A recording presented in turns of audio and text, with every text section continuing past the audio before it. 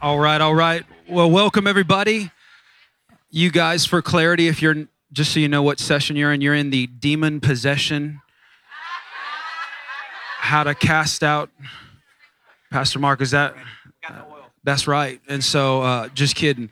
It's actually kind of, because you're talking about youth and kids. So yeah, it's demon possession, how to handle demon possessed people.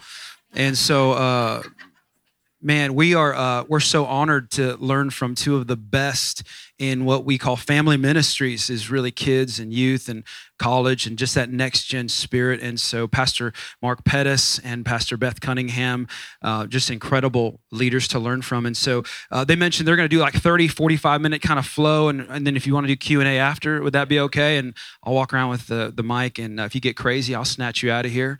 And it'll be all good. So I'm so excited to learn. I spent 10 years in youth ministry myself. We just planted a church in San Antonio last year. And yeah, it's been awesome. And youth are starting to come to our church, and I'm like, you're all weird, you know? And so it's, I want to learn. I'm excited today to learn and to hear what they have to say. So without further ado, and I'll get off the stage and let the real experts talk. So let's give it up for Pastor Mark and Pastor Beth.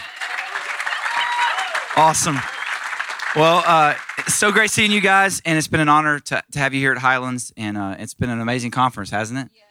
And God's always so faithful to build, and I feel like that last session we just had is so powerful. There's no one like Mekon Carter, and just so precise into the heart into the heart of the leader. And I think these breakouts are so fun because we get to follow those sessions that are really geared towards us as we're learning and growing. We also get to get equipped. And so I've been in other breakouts myself, growing and learning. And our heart here today is to share some ideas and things that are happening here at Highlands, but also as we do Q&A, we'll be hearing and learning from each other. And so super excited for that. Just introduce myself really fast, and I want to introduce this incredible leader next to me. My name is Mark Pettis. I've had the honor of serving here at Highlands for the last 13 years. And so, but I've been here at the church really since the beginning, and just seen the move of God truly that is Church of the Highlands, and worked with our students along the way, and still oversee that department. But in fact, our current youth pastor, who's a phenomenal leader, is Bubba still in here? I know he's helping people get in. Right there in the back, Bubba Matthews right here in the back, and just an honor for him to step into that role. I love students. I'll always be involved in youth ministry, and Bubba's here today because he's a phenomenal leader himself, and he probably can answer now more questions even than I can in the trenches, because he's doing a great job just building on that and making it better than ever before, and currently leading our Highlands College. That's where my wife Jill and I really are planted in the trench, and just seeing God do amazing things there. And the heart of our pastor is to develop leaders. And what we love, as I get ready to introduce Beth, and really this is her heart, is that we think that starts from the very moment they're born, that we see in every student, every young person, every kid, every baby, God's potential. And no one embodies that more than our kids pastor, Beth Cunningham. So I'll let her share more about her passion for Highlands and kids. But can y'all give it up for Beth, an amazing leader. Thank you so much. Oh my gosh. But as Mark said, I'm just so honored to be with you guys. Anytime we get to be in a room of people who are committed to the next generation, I just want to say thank you for what you do. And especially, can I just give a shout out to the kids people for a second? I know that the third grader or 2-year-old, that you're investing in right now might not look you in the eyes and tell you thank you yet, because they don't have the ability to articulate that. So on behalf of them, I want to say thank you to you. Heaven will tell. And the great thing about kids ministry, I always say we get to tell kids the truth, and the idea that we have the privilege of shaping their worldview and how they view themselves and how they view other people, and ultimately how they see their Heavenly Father. What a privilege, right? And so thankful that we get to be on this journey. I've been on staff here for 12 years and am just beyond, can't even believe that I get to be a part of the miracle of our local church. And I know all of you feel that way. I pray that when you show up in your building every week or your school or whatever it is, that you never lose the wonder that we get to do this. Like, we get to do this, and we get to impact this next generation, and we get to influence families. And I'm telling you, the enemy he's out to destroy this generation. He's always wanted to steal the heart of the child. He's always wanted to steal the child. And praise God, we're on the front lines of saying, not on our watch, in Jesus' name. So y'all better watch it. Beth will start preaching. She will go. I'm over here like, just go. Fan that into flame. Let's go. So what we're going to do is we're going to take about 30 minutes. That's our goal. And it's so hot in here, but it was really cold in there. Anybody else? We're shifting into this new climate. And so I know it is hot. I know it's packed, but we'll stay within this hour time frame. First 30 minutes, we want to just share some of our heart as a church. This reflects Pastor Chris's heart for family ministry, so that birth through that early college age. And then we're going to share a little bit of philosophy. I'll let Beth go first behind what she's done a phenomenal job, which is taking Pastor Chris's heart and transferring that into the kids ministry environment, and a philosophy that we have behind that. She's going to share that. And then I'll kind of follow her with the philosophy towards student ministry right now at Highlands. And then that'll lead to some programming thoughts. We don't want to go too far into any of those directions because we want to make sure we're answering your questions. So that'll lead us to kind of that time of Q&A. That works for everybody. If you got your notes out or your phone out, whatever, would love you to write down this verse just to start with this, and I'll let Beth jump in.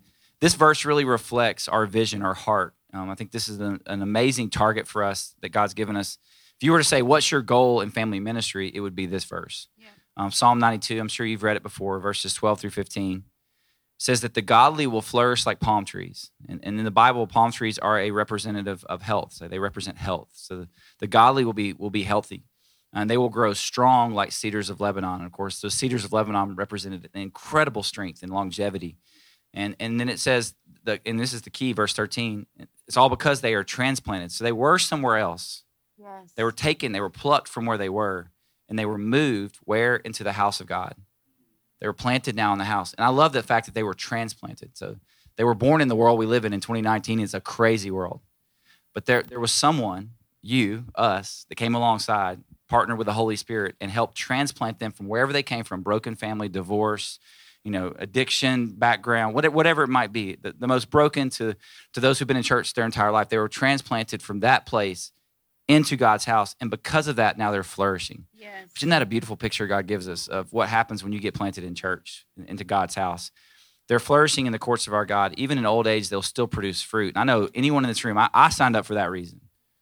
I love when a student raises their hand, and I love when I see moments of worship, but what motivates me is when I see fruit in their life. Yes. Where it's 5, 6, now I've been able to see 7 or 8 years later, students who raise that hand and begin to worship God are now following through, chasing after their calling and their purpose.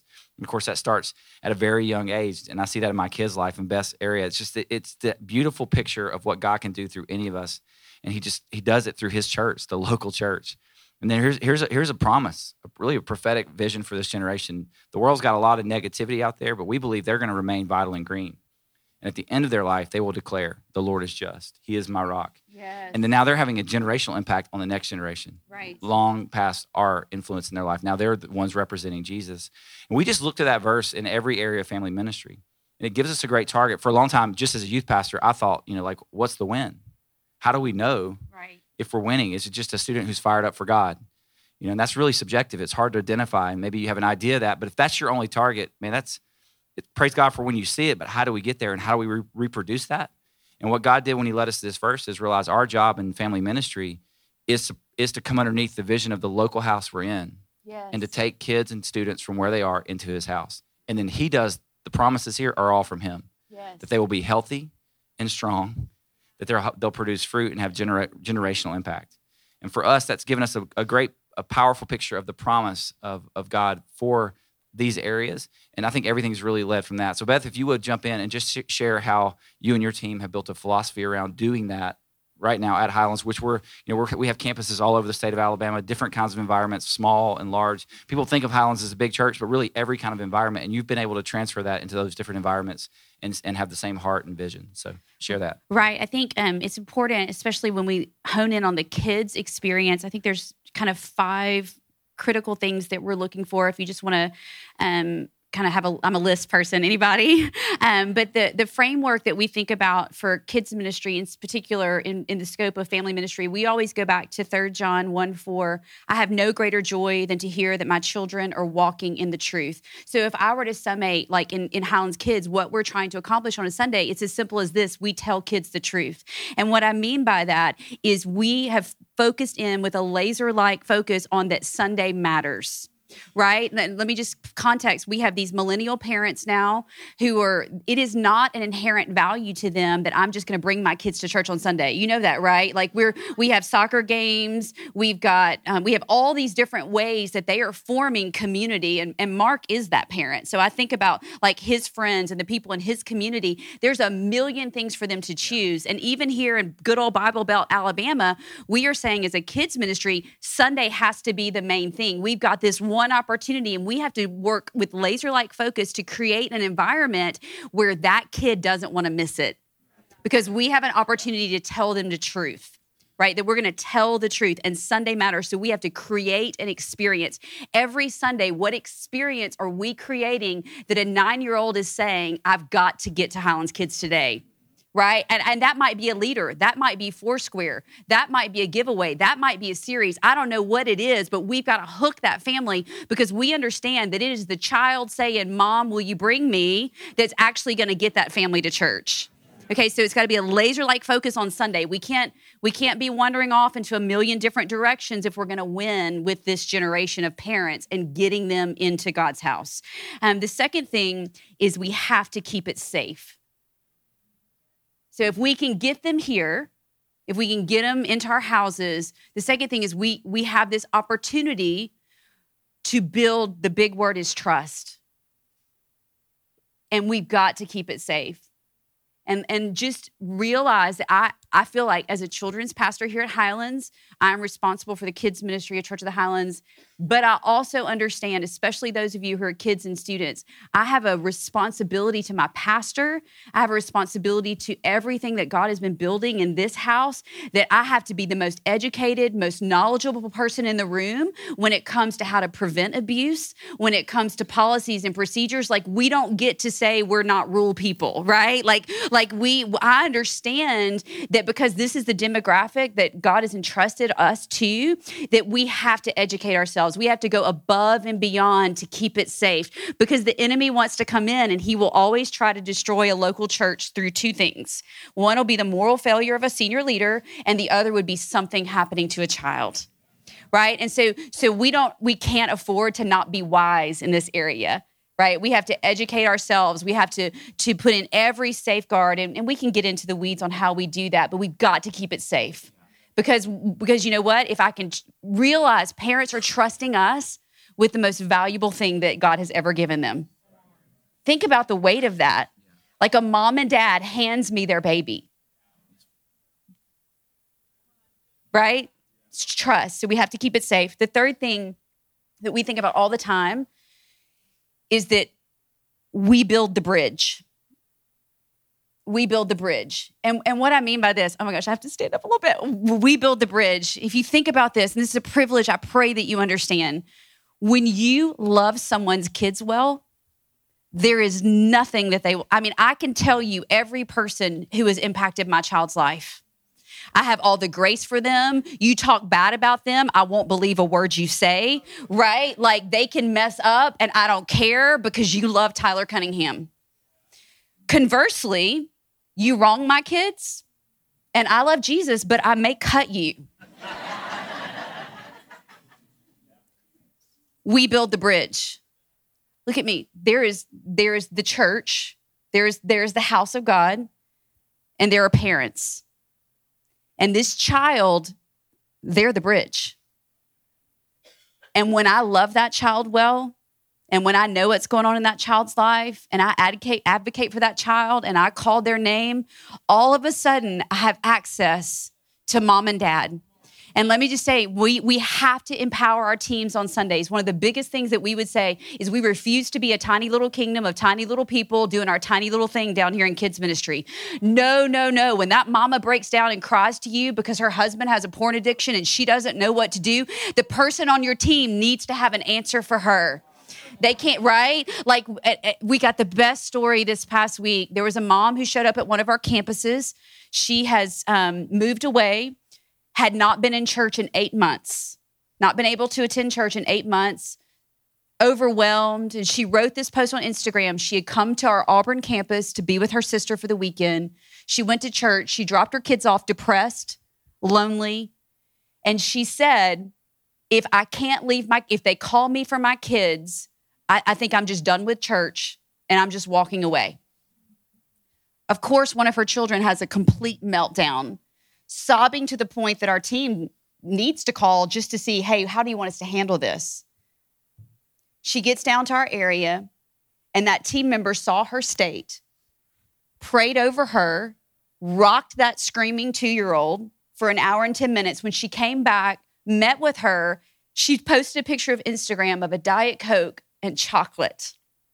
And she said, Highlands Kids restored my faith today. Because we're the bridge.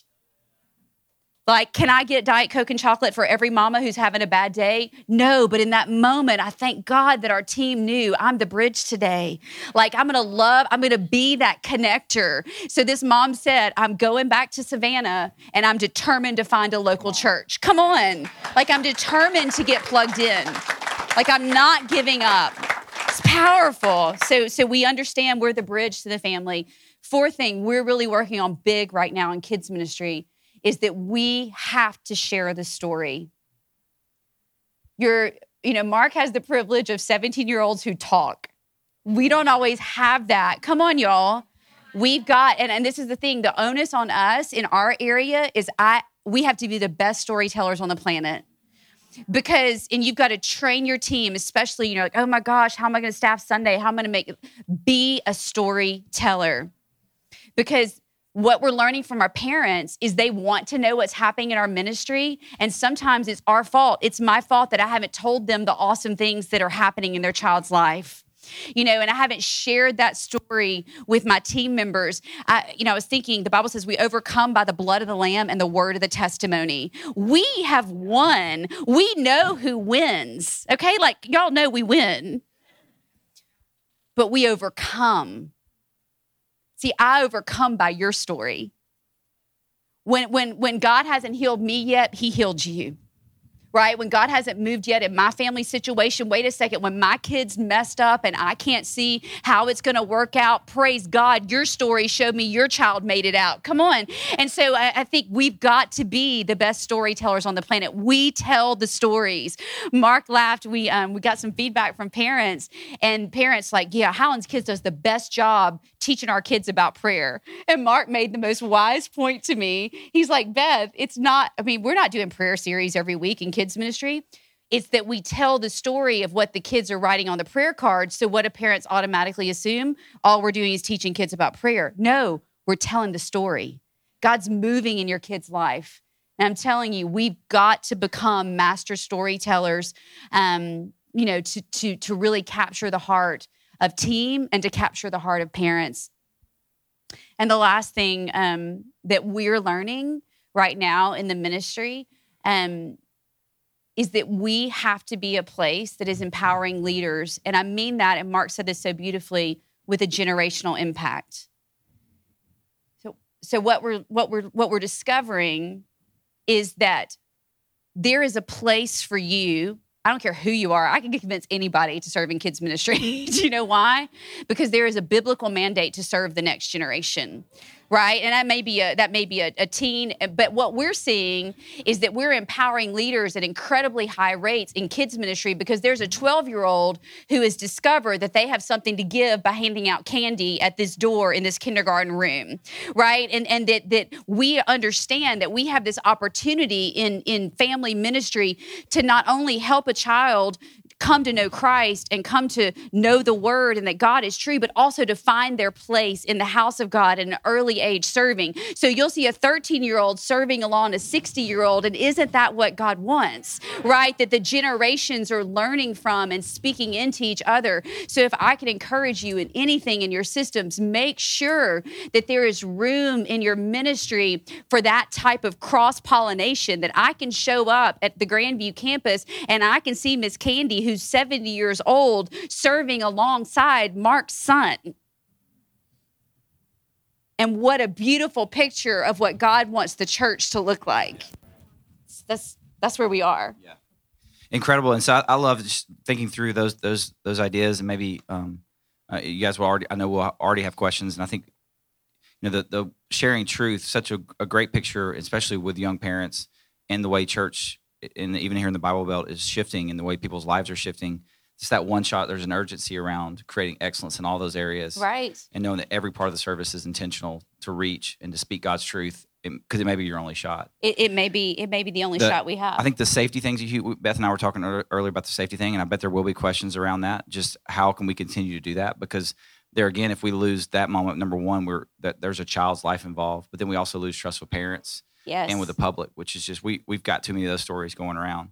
And we got to be so careful there. And you're on the cutting edge of that. I really do. If no one else asks a question, I'll ask a question because I want to make sure they hear what you're doing, because we're doing it in student ministry, following your lead, just to be in front of that and to get the best training ever. Storytelling is a huge deal in every area. More than ever, it's the emotional connection people have with our ministry. And I think we are discovering new ways to do that, which is amazing. And I think all of that wrapped inside of this incredible environment with a team that is multi-generational. Yes. It's a beautiful picture.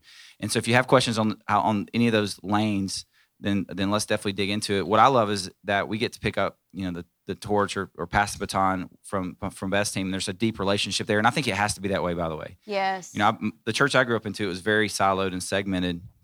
And there was almost competition naturally because of that silo between different areas. And even for us, I remember my student ministry, this little church, small town Alabama, it was like, as a student ministry, we were always trying to show the adults like everything. Here's how we work. We're passionate worshipers, and we were always out to prove. And all it did was create unnecessary competition. Like Mekon was talking today, we're just fighting in the wrong direction. And so that symmetry is so important, and it's not easy. It's like any relationship, you got to fight for it, and you got to make sure that there's great communication and connection, and ultimately that there's clarity of vision. I said that at the beginning. I want to say it again. If you don't know what you're doing, then you're destined to separate. You're destined to go in a different direction. But because there's a synergizing vision above the whole church, including our two areas, then if we miss it, we're still missing it generally in the same direction. Right. And now we're just realigning our goals and making sure that we're blending well, especially at that handoff moment, which for us is coming, that 5th grade year into 6th grade year. We're blending, and parent communication has been primarily from them. It's shifting to us. Programming is changing.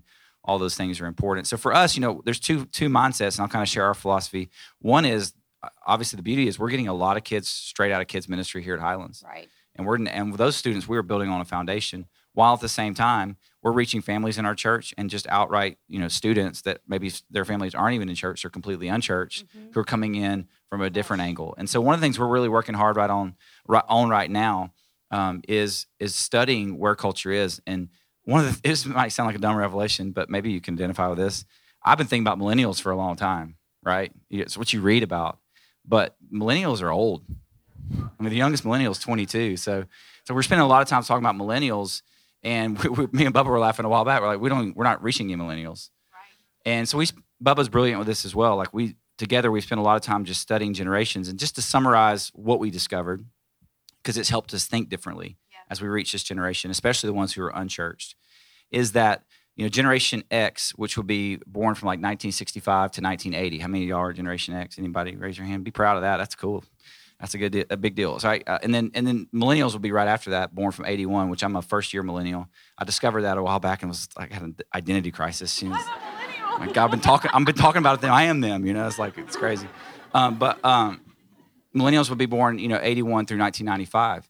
And so there's this interesting shift when you study it. Generation X is the last generation that was rooted kind of in the old America.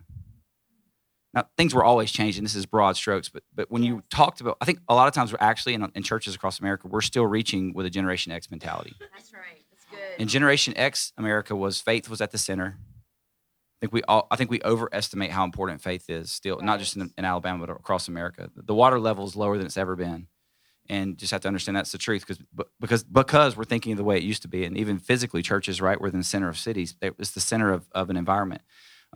America was primarily mono-religious. So there's one primary faith, Christian, and now even that word is really broad in America, what a Christian would be or mean. Things were slower paced. People looked similar. There was a lot of central control. So people, y'all not going to believe this, but in the old days, people trusted government. And that's why we had denominations primarily were built around trust. And now we don't trust any institution, right? Like people don't trust institutions. They actually trust, they look for individuals, not institutions. Right. They're not looking to your church feed. They're looking to your feed. Because they don't trust.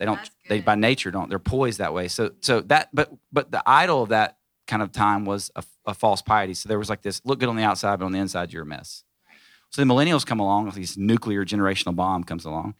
And millennials are known as a bridge generation because they are rooted, especially the older millennials like me, we're rooted. I grew up in a home where I had a house phone. And I went to Blockbuster. And, yeah. But my first bill as for Jill and I when we got married was Netflix. It was back before streaming. It was DVD, but that was like the first thing we were like, we're signing off on. It was like $4.99 a month. Yeah, we're committing. We're one DVD at a time. We didn't do the 4 DVD at a time. It was one at a time. And so like that's an example of a bridge. So the interesting thing is we got away with reaching millennials because they were still rooted in Generation X. It's been a slow fade, but it's allowed us to be a little bit lazy. Because we were reaching them in ways where you're reaching that kind of that religious false piety, that external. They wanna look good. They want to do right. There's a tendency towards that. There's not a tendency towards that anymore. All right. So Generation Z, which is our current generation, which I hate that name. We're going to rename them. We have renamed them the Now generation, but no one's picked that up yet. Well, we have, and so if they won't name them, we'll name them, and we'll give them identity that's purpose and hope and future and destiny. Funny that And so Generation Z is faith is at the margins. Stats say it's literally like 8th or 9th on the list of top 10 things they care about, interested in. They're not even thinking about it. Right. It's like very important. Pluralistic. So it's not monoreligious. There's a broad spectrum of actual religions, but you need to know this. Generation Z, they're actually creating their own religion. They're a melting pot of whatever feels good. They can raise their hand on Wednesday and on Thursday. They're an atheist. And in their mind, there's not even an issue. That's just like, a little this, a little this, a little this. So very idealistic and very individualistic. Frantic. There's now a 47-hour work week, which Mekon, I mean, everything he said was profound. But sleeping on your family and your kids, because we have an extra 8-hour workday a week now. Not even counting us checking our phone and email and stuff at home. So we're sleeping because we're busy. We're worn out. We're self-medicating. Diverse, which is beautiful. And at the same time, it's a context we have to learn how to live in a healthy way. And the issue there is tolerance, because tolerance should lead to actual pure diversity, which is God's plan. But tolerance in our world means not human tolerance. It's idea tolerance. So if you come against my idea, I actually will come against you. Which is scary. So we sometimes say the word diversity, but really the way we're living is not God's picture of that. It's right. Like, you gotta let me do me. Right. And that's very dangerous if we're not careful with it. And then it's just open source world, so everything is flat. And the new idol is that word tolerance. So all of that to say, what we've come to the reality is in Alabama, the Bible Belt of America, this is our reality, is we're not reaching a group of, false piety, want to look good on the outside, inside, things are messed up. No, now they're living pretty openly on the outside. Here it all is. I just don't care. And really, if you trace that down, long story short, it's because we had this mindset of that old way. We were acting like priests. And we've realized now, if we're going to reach this generation, we have to be missionaries. Right. So 3 questions missionaries have to answer to reach an unreached people group. My brother's a missionary in Nepal, so he's really smart, a lot smarter than me. So we FaceTimed for a few weeks and came up with these 3 things, summarizing a lot of stuff he studied and we've studied. If our students don't graduate knowing the answer to these questions, we have failed them. Okay, philosophy, and we're going to get to Q&A. Number 1, what is truth? Come on. Now, again, the beautiful thing here is now you're seeing symmetry. That's the best number 1. That's our number 1. Because they're untethered, truth is the rock they build their life on. So the ones we inherit, the beautiful thing is we're building on that truth. Right. The ones we're reaching, we assume they have, we don't, their water level, I would have preached the message here even 5 years ago. I told Bubba a while back, I don't want another altar call without us explaining the gospel, because they don't know the gospel. Right. And maybe they do, but I'm not going to assume they do. Right. For the ones that do, praise God. The ones that don't, they didn't just raise their hand, have an emotional experience, that confused them 3 days later. Right. When they get a letter in the mail about things they never knew they signed up for. Come on. Right? So, we got to make sure they have context. And so what is truth? And of course, that's what Jesus, when they have this conversation, Pilate says, what is truth? And Jesus is like, I am truth, which means you can be right in front of truth and not recognize truth. So just throwing it out there is not enough. It has to contextualize. Right. And so I think the important thing for us to understand there, and I love Tim Keller, he's brilliant, right? Yes. We all man, I wish we could be smart like Tim Keller. So he says this, he built a beautiful church in metropolitan New York. He said to build that church, what we realized is that Jesus is okay with this and we're okay with this, that Jesus is okay before he's beautiful. He said apply scripture to fix their life because God's word is living and active. Yes. Edification. Show them how the Bible can solve the issues of their life because they're desperate for help. They don't want God. They want help. And they'll take it from anywhere if it's helpful. Problem is we got to unpack that and get into their lives. So from the platforms, and we're speaking messages directly to the situations in their life. Yes. Us primarily in our small groups. We're small groups youth ministry. We are now shifting from small groups that are really just a mini sermon to conversations about faith. Yes. Where our leaders are being trained to throw out questions and rabbinical, right? Let's just talk about it. And actually, I'm going to actually answer your question with a question and my question with a question. And we're actually, until they self-discover, and when they self-discover, they've discovered truth. And now the cool thing about this generation is they'll die for it. Like if they didn't really the Holy Spirit led them there and used us as part of that journey, whether it be from a platform, service, or in a small group. But once they get a hold of it, it's like that breadcrumb. You get one piece, now you want more. And we're just going to be with them on the journey of leading them down, discovering truth and applying it in their life because God's word works. And we cannot try to be, I think a lot of times in student ministry, we're trying to be relevant and we're preaching messages with no substance. And they're actually saying, I don't need more emotion. I got plenty of that. I need help. Right. Don't make me, I'm feeling all the time. And I know you can preach and make me feel again and get away with it, but my family's falling apart. Yeah, I don't know. And I've tried everything and nothing's helped. And that's what they're looking for is help. Secondly is where do I belong? So what is truth? Where do I belong? And God's word says in Psalm 68 that he sets the lonely in families. We have, sin has broken the family. The devil's always attacking family. So what Beth and I's deepest connection is on this. We have to fight for family. And the cool thing is that God has given us the ability through the church to create family so that there is an opportunity for family for anyone young. We do small groups and kids through student ministry to belong in a healthy, thriving family. Yes. So our deepest work and what Bubba's best at, he's an incredible preacher, but what Bubba and the team are best at are creating environments of family. And so when I just said a minute ago, we are a small groups ministry. We're not a service ministry. Our primary focus is creating groups or environments for students to get into family. Because when they get into family, and honestly, I think this is the most evangelistic tool. If you wanted my one thing, like maybe this is like the aha moment for student ministry that we have discovered, and I just want to repeat it, is that it's not lights and sound or screens. It's culture, a family culture. Yes. If you create together, you'll reach your city.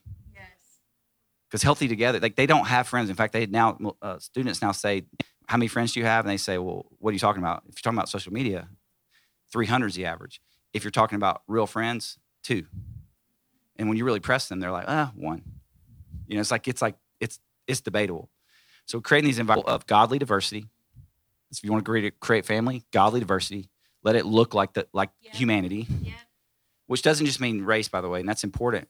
Also, just that there's not just this one type of person there. Like, we're not clicking other and exclusive and pushing away. No. It's where everybody's involved. Where you're at, you're struggling with that. You're struggling with this identity issue. You're struggling with this sin. Everybody's welcome. It's diverse, which creates an authenticity, right? The leadership has to have empathy, which means I feel what you feel. I can't with you and reach you. Come on. If you're now in student ministry and you're annoyed, please leave. Yes. Okay, it's like Scooby-Doo. It's like those darn kids. That's the whole point. But to really reach them, you got to feel what they feel because they're not a problem to solve. They're a person, right? They're and it's so stupid. I'll be the first to say their issues are ridiculous and most of them are stupid and we can solve them in 10 seconds. It's not about the issue. It's about a person walking through something that for them is as real as that time you broke up with your junior high girlfriend and you cried for 3 days. Yeah. All right, let's not forget that, all right? Yeah. And then it's not say that's probably not the best word, but just make it easy to come to Christ. This is transactional, and we still do this, by the way. Hand raises are important. They are actions of faith.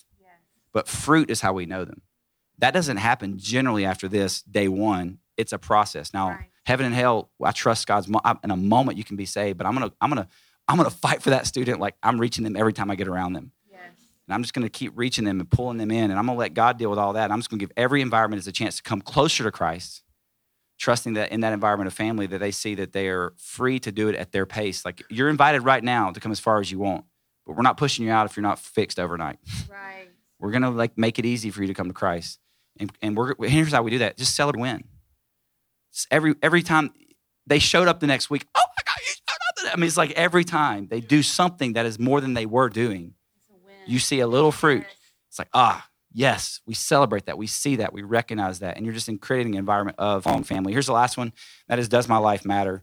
And Beth and I were both, I mean, it's like said differently, but honestly, almost the same content, right? Of just that generational influence of leadership. And our key verse for our motion, which our student ministry is in, we're God's masterpiece, created in Christ Jesus, so we can do the good things he planned for us. And I just would say, to summarize this really quickly to get to Q&A, is that we know that every student has a destiny. If you don't believe that, please, that's like ground one. Like that's like, we got to get that settled in our heart. So here's the thing. Their assumption, again, broad strokes, but they're probably not hearing that at home, which means that most likely you and your ministry are the place that will be spoken. So if we don't see something in them that they don't see in themselves, and possibly no one else sees it. So if we don't see it, then they can miss out on the good thing that God planned for them. So our primary goal, where it all leads, is calling destiny out in the lives of students. I mean, I'm here today because my youth said, you're a leader. No one had ever said that to me. I have an amazing dad, but he wasn't spiritual at that point in his life. So my dad didn't have prophetic vision into my life. He was loving me, but no one had ever said, I see more in you than you're currently living. Right. And I was wrecked with fear because I was stuck. I was afraid of the future, and someone had to paint a picture of that future, which eventually gave me faith to step into it. And so we want it in every environment, whether it's the stage, whether it's a small group, whether it's a retreat or a conference, we are always going to speak vision. And then here's the cool thing about our church. If you don't have this resource, lock in with us. We would love to help you. That is create next steps, and that's what our church is all about, so that students can actually get there. Our touchdown is when a student is serving on the dream team, which is what we call volunteers. And this is how we would practically walk this one out. And that's when we really feel like they've gotten planted in the house. So now they're here, and we have the rest of their life to disciple them.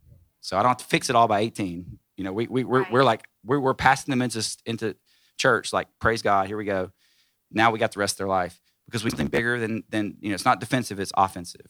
Don't go to the party. Here's something bigger than the party. Right. And so in every environment, it's affirming and challenge. This is the last thing I'll say. This is how we practically would do this. The dream team's where it's walked out. How we get them through that journey on those next steps is we are affirming that God's calling your life, but we're unwilling to leave you where you are. That's our mentality. We see it, we believe it, and because we see it and believe it, we're going to challenge you.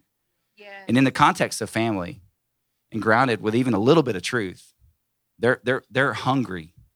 Yes. And they've built trust. We've built trust with them, and now they're you might think challenging a student would run them off. I'm telling you, man, it's like in this generation, because statistics say they think that the key to a great life is financial security. I think that's because 2008 happened when they were kids. Right. They lost their house and they didn't go to Disney World, right? The economy crashed. So they think, if I have this, and of course that's an empty promise. The devil overplays his hand. We're going to be speaking life and challenging them, and they're going to hear something not hearing anywhere else, because that's an empty life, but what God's going to give them is a rich life. And so serving our kids ministry or anywhere else, it's just step after step, getting them that purpose in the rest of their life. So that's those three questions. They were, what is truth? Where do I belong? Does my life matter? If we can answer those, we got them. And all of our programming has to wrap into one of those or multiple of those, or we don't do it. If it doesn't help us do those, we are going to cut it off. No sacred cows. So on that note, anything you want to add? Or I think at this point, we got about 30 minutes. Let's hit some questions and go for it. It's in any direction, kids, students, programming, whatever. So yes. Oh no, you got the mic. You're in charge. Do you have all your students 13? How old do they have to be to serve in kids ministry? Middle school and up? That's a great question. So one of the things that we found... And do you make them go through growth track just like adults? Yes. Okay. So great question. One of the things we found is are always wrestling with the sixth grade year, right? Every church in America is wrestling with what do we do with sixth graders? Because our elementary ministry is a first through fifth grade experience. What we found, though, is it's important, again, with parents and with children to have multiple on-ramps for a sixth grader. And what does that mean is we like to have really blurry lines. So if you were to line 3 sixth graders up, where they are emotionally and maturity could all be vastly different. But by the time those same 3 12-year-olds are teen, that has leveled out. So what we would say is you can be in sixth grade at Highlands and you can be on the front row taking notes with Pastor Chris, going through the growth track, or you can still be attending Highlands Kids as a sixth grader. We let parents pick. My daughter, front row, right after fifth grade, taking notes, loving life. My son sat through another year as an attendee in Highlands Kids because that's where he was emotionally. Super advanced, already serving on the JV Dream Team at a little bit of an earlier age. So we want to partner with parents in that critical year. Does that make sense? Because it's not easy. So 6th grade, they can begin serving in Highlands Kids. And they do go through the growth track. And they do go through the growth track. Yeah, and that's she's asking if they go through the normal growth track, and that's something we talked about for a long time. In fact, we actually have tried different angles, and she has a version of that for kids themselves, but once they hit that 12-year-old age, we want them going through the growth track. And the cool thing in our student ministry is they go through that with their small group leader. Now, they can go with their parents, they can go on their own, but small groups are built to facilitate steps. So leaders are looking to take them through the growth track. Exactly. It's the exact same. And we've seen great fruit from that. But I think the key that we've found is for that 6th grade year, having multiple avenues for a 6th grader to stay connected in church life. It's not a one size fit all. And we found some really great traction with letting our parents, as long as they're educated, they're going to guide their child toward the most appropriate thing. I'm just picking one section at a time, so I'll get to you, I promise. Hi. I'm just wondering, I've just noticed that with the millennials and some of the guys that bringing their kids now to church, that they've started doing this thing where, oh, my kids can't have candy, and maybe you should limit the time of video and blah, blah, blah, and all these little restrictions. I'm like, are you kidding me? So are they asking for kale? Yeah, seriously. Can I give them a rice cake? I mean, how boring, Yeah. So what do you suggest as an alternative to this? Because, I'm finding it's happening a lot, and I know people are trying to get their kids off sugar, and I'm okay with that. But how do we manage that kind of thing? What do you suggest? So we have actually faced that recently. It doesn't come up. Okay, so what we're doing now is we're creating options. So in our small group boxes, just to be practically, because people like the practical answer, we're having like little gifts or stickers in the small group boxes for the children whose parents don't want them to have candy. So just kind of creating options. We also are doing whole series where we do no candy at all. We're doing other types of giveaways because, again, we have. I've enjoyed. Truthfully, as a parent, truthfully, I've enjoyed even this. I'm a pro sugar parent. Come on, like you're only young once. I can't eat it now. Let them eat it then. It's like, I love that used to the sucker box was at the back door when they were leaving. And how are you going to tell a kid no? And now actually it's at the front door. So when I'm walking in, I have the choice before my kid sees it. That's in preschool. So we've done that. It's empowering the parent to say, okay, if I want the sucker, I get it. My kid doesn't ever see it. They get a gift. But the sucker is my choice, not theirs. Because if they see the sucker, you're done. But to speak to the greater thing that we're seeing with our millennial parents is they do want a customized experience. They want us to understand their parenting philosophy, and they want us to understand the details more than my generation did when I was bringing my kids through kids ministry. So you're on to the right thing that we are customizing more, and they want an Instagram moment. They don't want sugar. They want community, and we've got to be asking ourselves, how are we creating that in the Sundays all the time? Hi. So just thinking about all these great things that you do, in what ways are you engaging and activating the parents to be a part of the journey that you help take kids on? Right. So one of the biggest things that we're looking at right now, learning from our parents, is using the power of this. Okay, this has a lot of negative things, but it also has some powerful tools that we can utilize. So social media is really critical for us to tell our story. Parents, we did some focus groups this past December or January, and we learned what we thought was true, but they resoundingly told us yes, that they hate paper. So Mark's got 4 kids in school. He and Jill could go home with like 10 sheets of paper a day for each child, right? Like there's so much that parents are having to wade through in the line of information. And, we're in the Bible Belt South. So I'm like, I'm going to prove to you that we taught your child the Bible today. Here's this paper. I know in my brain, they're not looking at that, but I wanted to prove to them. Yeah, we're not. And we hate paper. We hate paper. It. That's more paper than I can see in a whole week. So we killed paper We actually just killed paper in the Bible Belt South at our church. And that's crazy, but we did it. And parents have been overwhelmingly pleased. So now we have an opt-in text message for parents, so they can just have the main point or the scripture passage texted to them. And then we're also telling that story on social media. So they are controlling how we're giving them information, which has been super successful. And then in preschool, what we did, this is just a small thing, but we took the coloring sheet that a child does every Sunday, and we put the main point content on the coloring sheet. The mom and dad are more likely to value that because my child colored it. A significant win, practically. And then just following up that with student ministry. So like in our church, mentioned it, the connection card, when he was talking about the testimony of the guy he reached, that's something that our church does every week. So visitors would fill that out. If you get saved, you check the box, prayer request.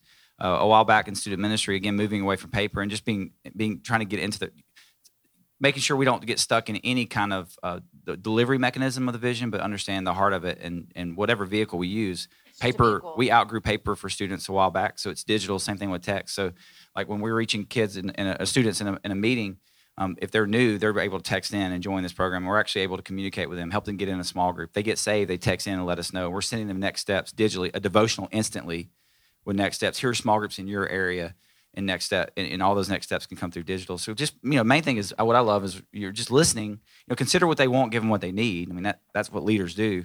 But we're listening so that we can understand where people are, deliver the vision. Great question.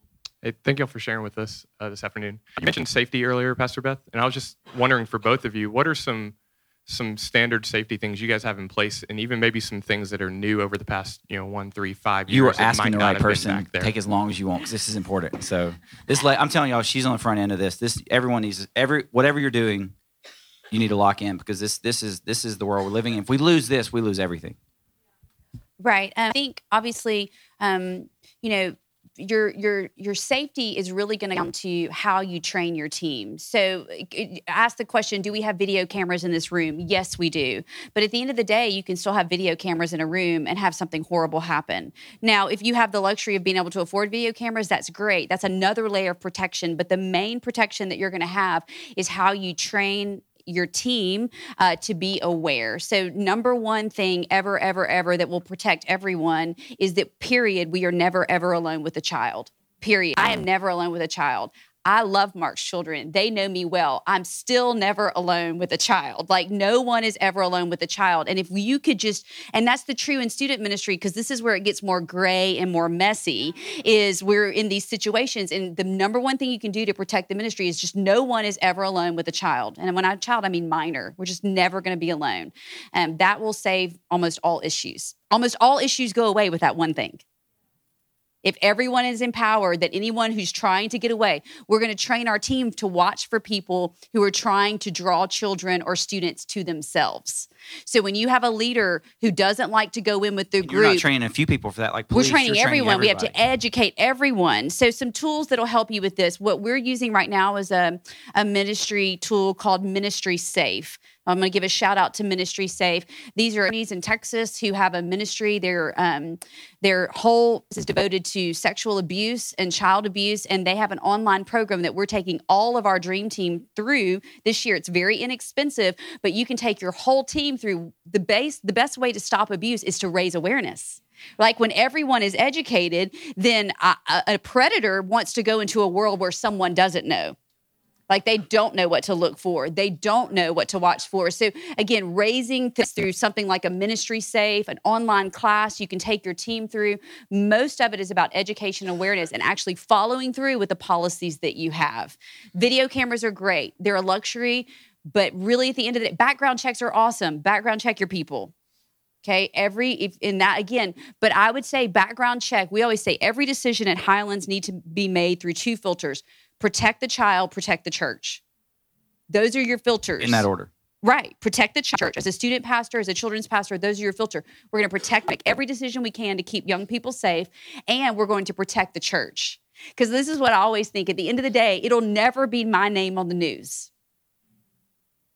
Think about that. The weight of the responsibility you have when you're leading on behalf of your senior pastor and you're leading on behalf of your church. It will never be Beth Cunningham. It will be Chris Hodges and Church of the Highlands.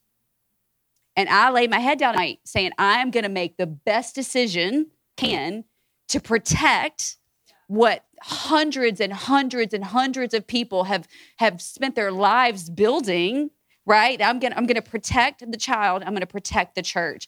And so much of that is make sure, and if you don't have policies and procedures, please steal ours. I promise we've been stealing them from other people for a long time. How would they get those? So all of those are available at growleader.com. So again, from a liability standpoint, I feel like I have to think like the church attorney a lot. And I'm glad to do that. You can't just have policies. You've got to have policies in writing. You can't just train people.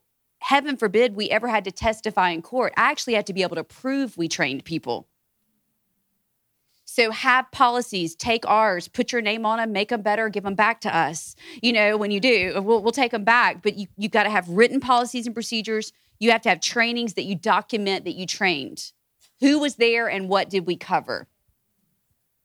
And then we actually have to follow through with what we say we're going to do. Biggest one is no one is ever alone with a child. But if you can raise your education level by Ministry Safe or some type of course, then I can stand up and say, I can't guarantee what every single person that serves in student ministries or in Highlands Kids is going to do at Church of the Highlands, but I can stand up and say, we have done everything we can to prevent something from happening in this house. And that's the confidence to operate with. I love that. Any other questions on that specifically? Maybe it could be anywhere in the room. Go ahead. I can just repeat your question. No, you have a great voice. You're good. No. So. We currently had a situation where we have a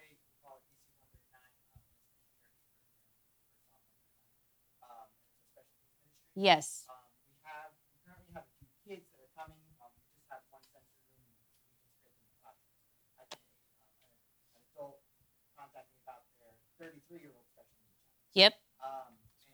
And we don't have facilities to put them, and I didn't feel safe putting them in the kids' room. Right. And so we called them, we talked to them, told them our situation, and then they still showed up on Sunday. So Sure.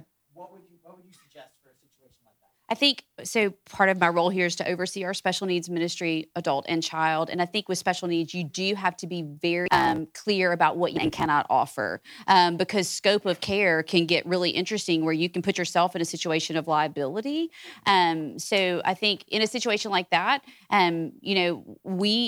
we would not have been able to make that accommodation that day for that family. Because what will happen if you don't draw good boundaries? Can you describe ours for Haven? Right. So for us, for Highlands Haven, with our special needs ministry, we can't offer adult care at every location. So adult care at the location, we can staff it safely. So we begin, anywhere from 3 years, and adult would be anything over 18. So we have teen ministry at some of our campuses, not all of our campuses. So again, Pastor Chris has gave me great wisdom in this. With our special needs ministry, we would never go ahead of our resources, right?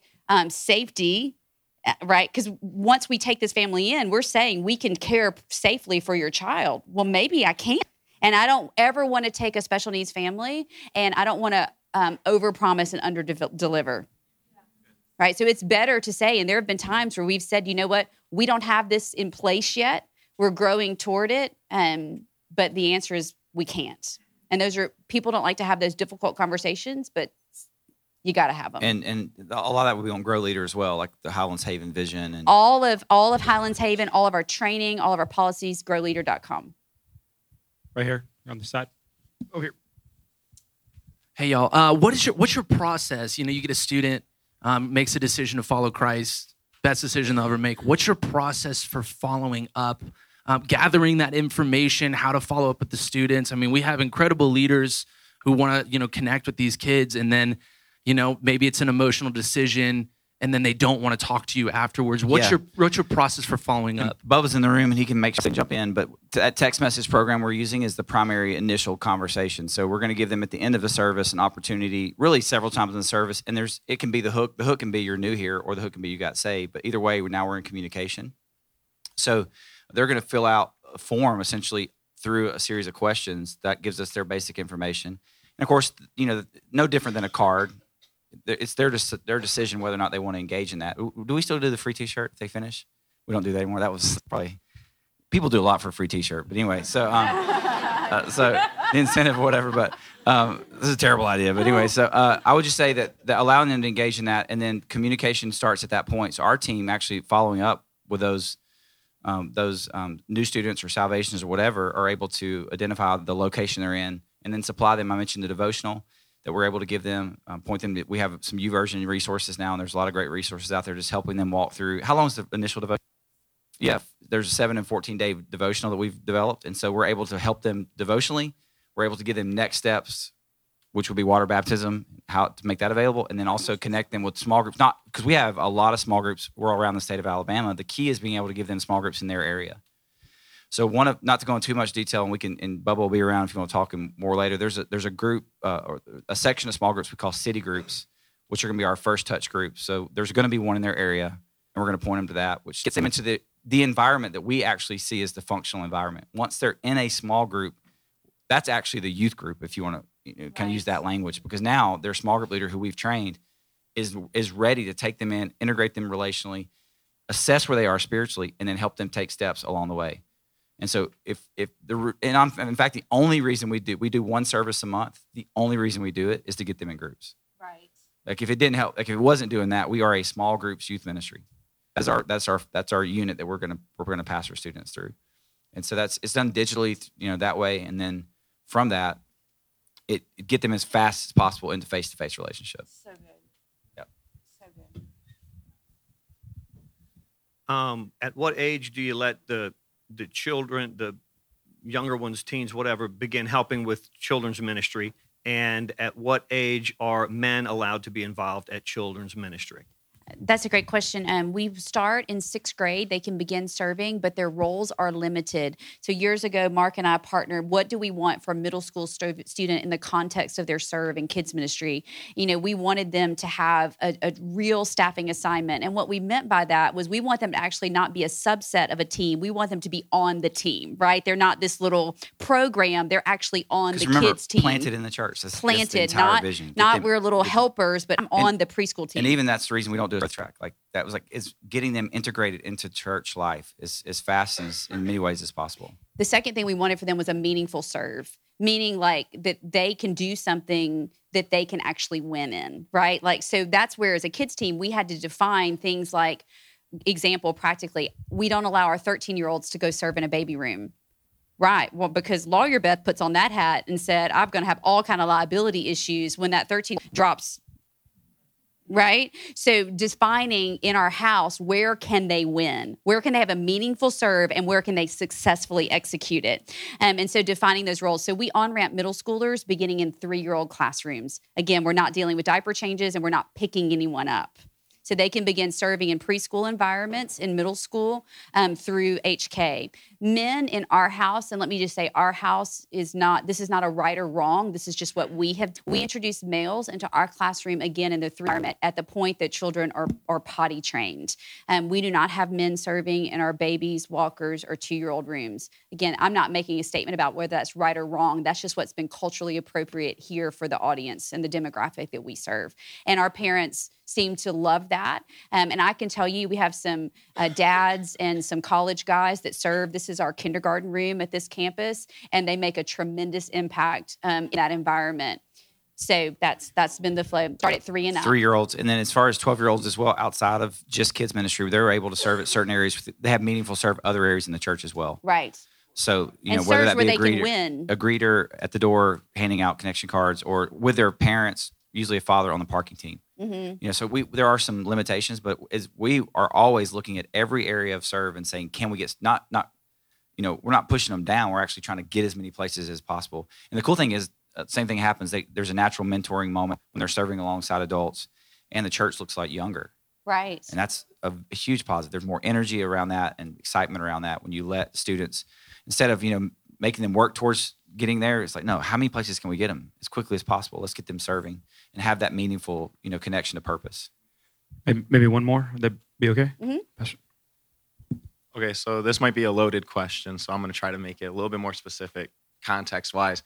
So I work with college kids, but we're in West Michigan, which is like kind of reminds me of here. Like it's very conservative, like a little bit more old school with the older people. But we live in a college town, so we also have this big population of like very diverse, just like ideologically, stuff like that.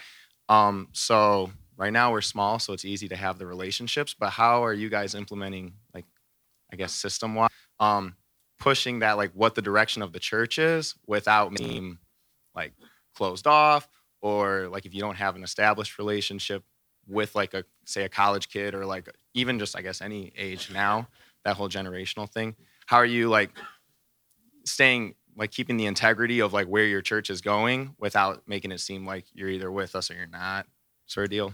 Culturally. Yeah, and that is a large question. I don't know if it's loaded, but it's definitely a broad question. And there's a lot of ways we could, if we were sitting down, we could kind of work through it. I think overall, I mean, you heard my pastor last night speak. I think it starts with his vision and his heart, and Mikon said it as well today. Heaven and hell are realities. Yeah. So the posture of our church is not, it's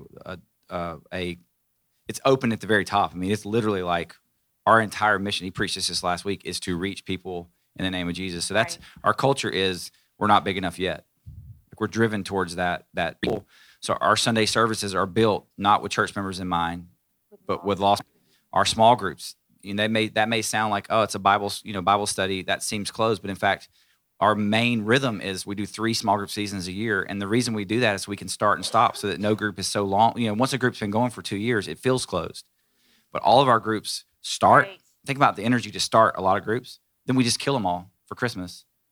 And they're all dead, and then we bring them all back. But what that does is create natural rhythms to reach. And I think as far as college ministry goes, and because he was college pastor in a godless city of Tuscaloosa, University of Alabama, they just need Jesus. I mean, they have obviously sold their soul to the devil to win national championships. But anyway, I think our student ministry is another doorway into our church. So that same spirit would be in that. We do a few services, not a lot, but they're always to reach. Services are to reach those who aren't there. And everybody gets blessed, but it's to reach. And then our small groups, just like church small groups, are grab, bring your friend. We even create rhythms throughout the groups for certain nights, like we're going to pack the house tonight, like we're going to bring people who aren't in this group yet. Just that's that intentionality that comes back all the way to Pastor Chris's heart of, I don't care what kind of press it gets. You can say you think we're doing whatever. All we're trying to do is build the kingdom of God. Come on. So we're not big enough yet. We're going to keep growing till we're out of here. So. Good. Well, just a couple of things real quick. We got to wrap it up because So do you want to tell us just how to maybe get connected with you on social media? Maybe just your Twitter handles or your Instagram? No, after Mikon preached, I'm actually not. Right. That, Mark is all social media. I'm good. Don't connect with him? No, I think anything, go to Church of the Highlands. You can link to any of us through that. And then growleader.com really would be the one thing we would both say. Growleader.com. Everything we do as a church, we put it on that website, and it's all free. Hang on real quick. So the guys at Highlands actually asked me, can you close that door? That would be awesome. And then everybody actually filter these 2 doors right here. Thank you, pastors. Bye, y'all. Thank Mark you. and Beth.